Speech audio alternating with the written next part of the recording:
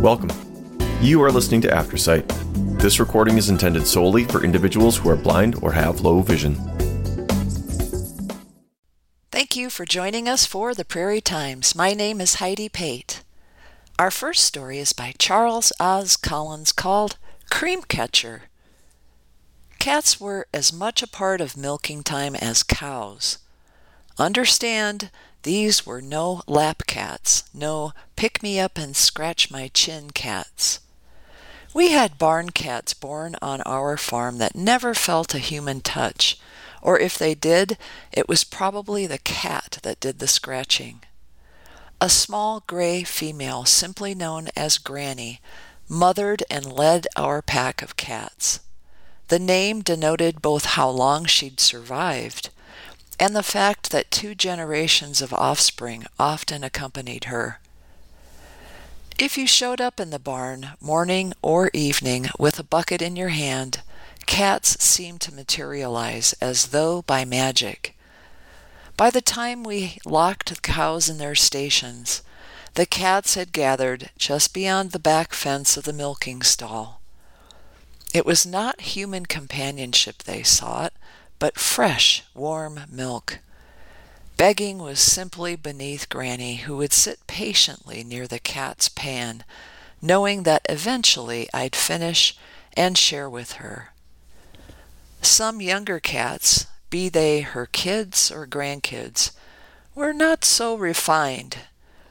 A considerable yowl might accompany the sound of streams of milk ringing in the bucket.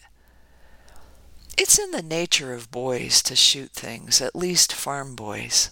And when you found yourself with 2 fists full of automatic liquid ammunition, all you lacked was a target.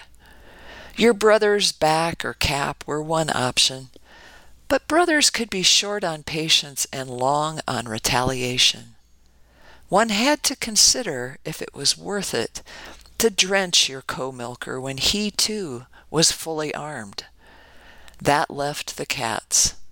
The most fun was when Granny had hauled out her newest litter out of the granary to meet the people who twice daily's chore was to provide milk for her.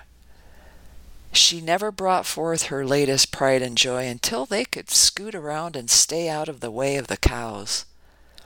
Understandably, when kittens had their first encounter with living things other than granny or granary mice, they were skittish. It took a little to send such young cats airborne. And we boys had long since learned a strong jet of milk hitting the ground beneath a kitty's belly was akin to applying heat to popcorn. Veteran cats make bigger, slower targets, but all about the reaction one got was the cat backed out of range and groomed itself, an appetizer before the main course. However, some cats learned to catch the streams of milk we launched at them. Granny was one, but there were several others. They'd sit on their haunches facing the cow. If I was milking a Holstein or Guernsey, both of which had ample handles, it was possible to produce a stream of milk steady enough that it momentarily overwhelmed some cats when they tried to take a breath. The first half of the stream would disappear into the cat's open maw, but the second half would cascade off their face and down their chest. At that point, the average cat would retreat a few feet and indulge in a full-fledged lick bath, complete with vigorous ear and face polishing. Then there was Bud. He was half again bigger than Granny, but also half as bright. He observed other cats enjoying their antipasto, and I could see no reason to exclude him. I think another cat was fielding a milk stream when Bud helped himself. The problem was that he was not facing the cow, but was crosswise to the jet of milk. Bud reached in to intercept the passing stream and caught a good portion of it in his right ear. I watched as he pulled his head back, but then tried again to grab a chunk of the next gush of liquid lunch. Now the ear was approaching capacity and a white stream was making its way down Bud's right shoulder. About 2 more midstream collisions with the milk and the young male calmly backed up to clean himself. He licked and polished and pawed and finished just in time to join his extended family at the pan. I figured with several good role models present, Bud would grasp the art of sitting head on and catching milk in his mouth. He never did. Time and again I'd practice my milk marksmanship on an unorthodox cat when Mr. Sideways would show up for his evening ear drenching. Despite his unique methods, Bud grew to an impressive size, and at least the right side of his head was usually well groomed. When the last cow was out and all the cats fed, I'd hook the door, flip the light switch, and head for the house with a half bucket of Jersey milk. Whether hurrying across the yard on a wintry evening or leisurely savoring the balm of a warm summer dusk, I'd make my way toward the glow of the kitchen's lights, but not without stopping to tip a bit of still warm milk into the dog's dish near the door. I didn't have to enter to know Mom was making her typically hearty supper, and our family was about to gather around the table. It was a fitting end to another day's honest farm family work. Our next story is by Susan Davis, called Beloved Home for 2 Generations. In 1928, my paternal grandparents rented a small farm in northeast Colorado. The family ended up having 13 children, my dad being the 4th oldest. My aunts and uncles worked hard around the farm, but they also played hard. Fortunately, none of them ever sustained any serious injuries. On one occasion, they had their dad mighty scared. They nailed a basketball hoop to the side of the barn. Cattle and horses sometimes stood beside the building for shelter, and cow pies and horse manure were plentiful. But they made their area their basketball court. It sat near the road that entered their yard. One Saturday afternoon, while playing basketball, they saw their dad headed their way, driving a truck full of straw. The kids stood there as the basketball rolled under the truck's back wheel with their mouths hanging open. Terrified that he'd run over one of them, their father slammed on the brakes and leapt out to check. It relieved him to find only a basketball. They continued playing with an egg-shaped ball. The deformed basketball certainly made it more challenging to make baskets. Aunt Virginia remembers my father had a pair of ice skates that belonged solely to him. He loved skating whenever and wherever he could. Unbeknownst to him, one day his sisters confiscated them when he wasn't around. They went down to the pasture where there were several ponds of ice. The skates were far too big for them, and they couldn't get the hang of the sport. After a few falls, they put his skates back where they had found them. My dad never suspected a thing, and they weren't about to tell him what they'd done. In 1957, my grandparents retired and moved into town. That's when Dad moved his family to the Boyhood Farm. Like his father, he rented the land from the same family, just a different generation. My parents ended up raising 10 children in the same house.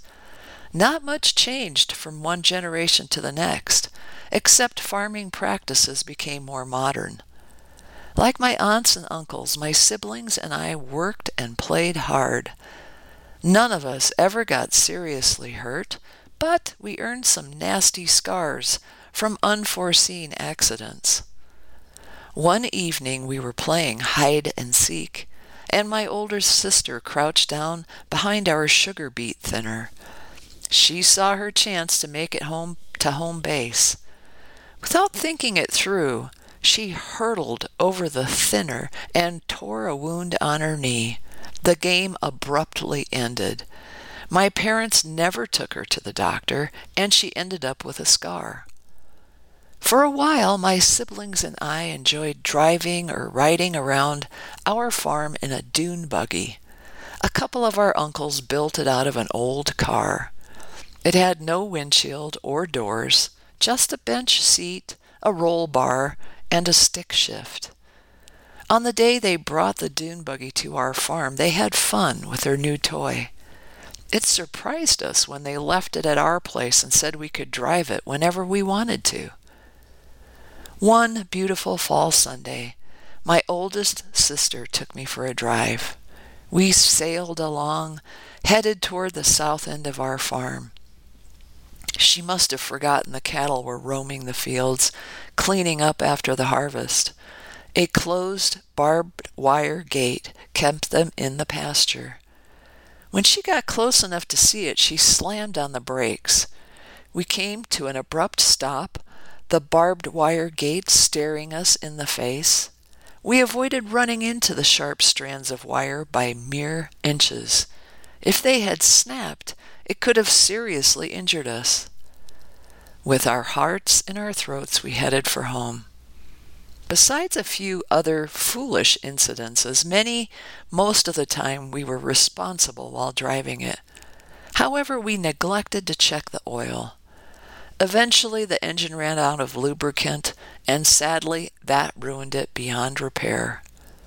Just as our dune buggy days ended, so did my parents' farming days. They retired and moved into town. They held their farm auction on January 25th, 1982, with plenty of bidders vying for their used equipment. 2 generations of my family considered it a sad day. The place they'd called home for 56 years would now belong to a new family. 23 children got to experience many wonderful things living on that small farm. None of us would have changed where or how we grew up. To this day, it's still my favorite home, filled with family, fun, laughter, work, and a lot of memorable experiences.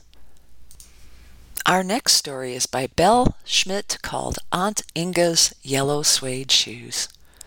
Dolly Parton had her coat of many colors, but I had Aunt Inga's yellow suede shoes. Our family may not have been as poor as Dolly's, but there are similarities. Dolly Parton joked they had 2 rooms and a path and running water, if you were willing to run to get it. I remember trips to the outhouse in the dark and being scared. Mother laughed and asked, "Do you think a wolf is going to get you? Would you like me to come with you?" We often received a box full of used clothes, including shoes, from my Aunt Inga and Uncle Jack. As a child, I thought they were millionaires. After all, they owned a television set. Of course, they weren't real millionaires.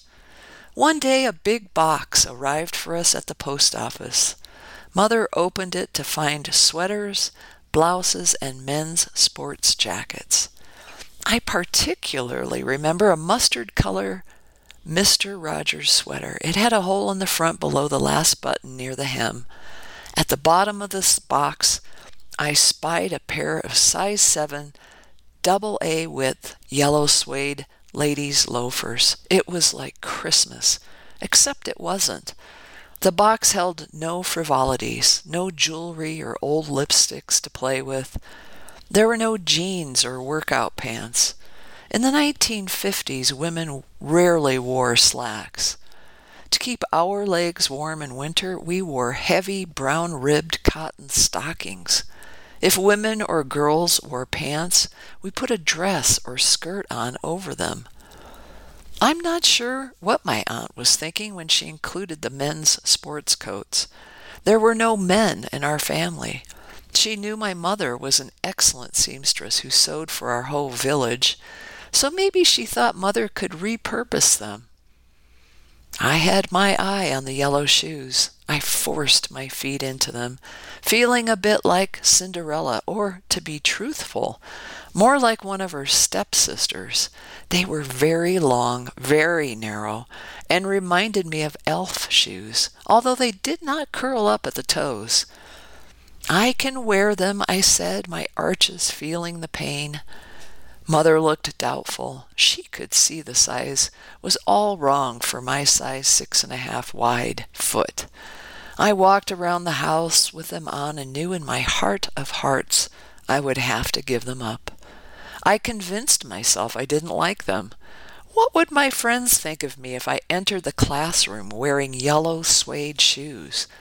I went through a short list of pros and cons. Wear them. Do not wear them. In the end, I never wore them to school. I wore them around the house, hoping they would stretch, but they never did. But I always thought they were mighty pretty. Shoes are an expensive item for any wardrobe, back then and today. Mom ordered our shoes from an Eaton's or Simpson's catalog. She made us stand on a clean piece of paper. Then she drew the outline of our foot with a pencil and sent it off to the catalog people to figure out our size. Amazingly, it worked, and worked well. My mother was resourceful beyond words. She had no car to take her 3 daughters to the next biggest town to buy shoes. She was always inventive and overcame all obstacles which arose. She cut up some of the men's sports jackets into patchwork quilt pieces and donated others to the annual church bazaar sale. I got my spring coat at the bazaar. It was wine in color. Mom altered it to fit me. At first I was reluctant to wear it because I knew if someone in the town had donated it, they would recognize it. It would humiliate me. In the end, I wore it because I needed a coat. No one came up to me and said, "I recognize that coat. I donated it to the church rummage sale." But I stayed away from wine-colored coats after that. Dolly Parton says it best. We didn't have any money, but we were rich in things that money don't buy.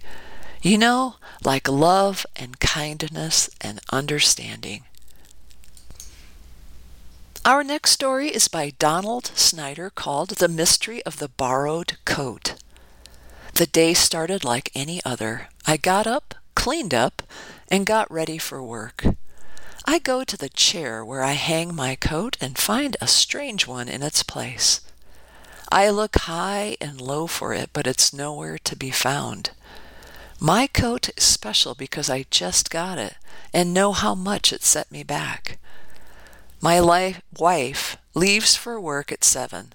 I don't leave until 8, so I couldn't ask her where to find it. My daughters were both still sleeping. Takes a braver man than me to wake one, so I found a spare and headed for work. 8 a.m. I head to work pondering the events of the previous evening for clues. I remember putting it on at the bowling alley. It was cold outside. If I hadn't had my coat on, I would have noticed, since I sat in my pickup for 30 minutes waiting to pick up my son-in-law from work before going home. I recalled taking it off and hanging it on my chair. So why is a strange coat in its place? The only answer could be someone brought my daughter home last night and took it by mistake. That had to be it. I'd call later when I was sure they would be awake. 10 a.m. I call my girls to ask if they know where my coat is. One doesn't and the other is gone. Figures. The one gone had to be the one who could have had a boyfriend snatch it by mistake. By now, I'm tired of trying to figure it out, so I figure I'll wait until my wife gets home. 3:30 p.m. I go home from work and water my trees. If you don't water them during a dry winter, they could winter kill. If that happens, the dog and deer won't have anything to kill in the spring. 4:45 p.m. My wife arrives, so I can ask if she knows where my coat is. She doesn't, but she agrees to look for it. 5 minutes later, she comes outside to ask whose coat is hanging on the chair. I tell her it belongs to the culprit that has mine. She heads back into the house and returns, dangling a pair of keys.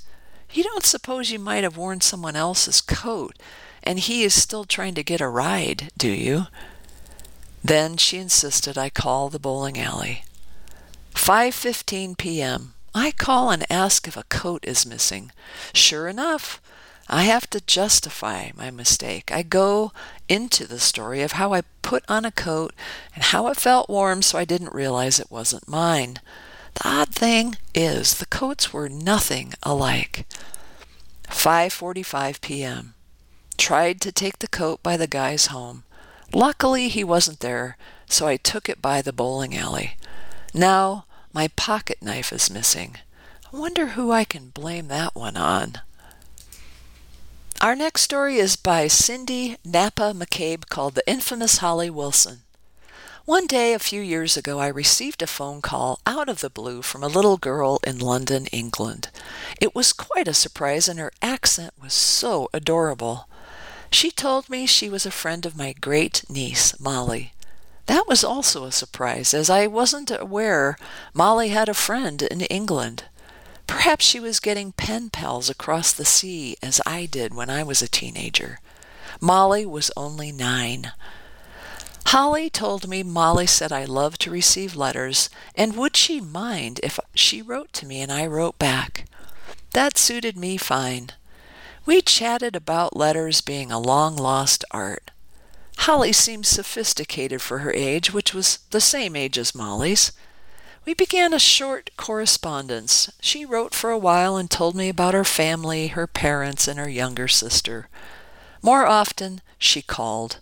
It was always fun to hear her accent and the certain English words, which were a bit different than what we were used to in the States. She came to visit Molly twice with her family. Once they were on their way to New Jersey, and another time Canada. However, I learned of the short visits too late, and Holly was gone by the time I knew she was here. Maybe next time, I hoped. In her first letter, she drew me a picture of herself, as she couldn't find a proper photo. I even copied it onto the return address label that I sent in my letters. Oddly enough, she had to use Molly's address, in care of Molly, to receive and send letters. Being an elderly great-aunt, I didn't question it. I was simply happy to have another person to correspond with. It was also strange how when she called, my phone showed Molly's phone number. Molly explained that Holly called her first, and then she transferred it to me. Since I'm not very technical, I didn't question it. Some time ago, I mentioned to Molly I hadn't heard from her English friend in a long time, and she told me Holly was in Australia with her family. The letters and phone calls soon dwindled. Holly became another long-lost letter writer. Or was she? Did I suspect Holly was in fact Molly, calling and writing? I might be technically challenged in my 70s, but by golly, I'm not completely dim-witted. I just love to play with Molly and Holly. I heard from Molly's mom once that Molly said, "I can't believe Aunt Cindy believes I'm Holly." When I found a photo of a red-haired girl on the internet similar to the drawing of Holly, I copied it into a letter to Molly to let her know Holly had found a school photo. That floored Molly. Hey, two can play this game, right? I love to play with children when they can use their imagination. It's even more fun. So I played along for a few years. Recently the phone rang. I thought it was Molly or her mother calling me, but after my hello, I heard that lovely English accent again. Holly Wilson. Did I continue? Molly had turned 12 a short time before the call. Not wanting her to believe I was a complete dimwit, I thought it was time to break the magic. Molly, took it well. I did too. It was fun. I'll always remember the wonderful, unique, and imaginary Holly Wilson. We both will. Someday I'll share with you my emails to Shirley. That's how my niece Danielle spelled the name of the columnist, Ax Shirley, who I could write to if I had a problem. Imaginations, aren't they wonderful? Thank you for joining us for the Prairie Times. My name is Heidi Pate.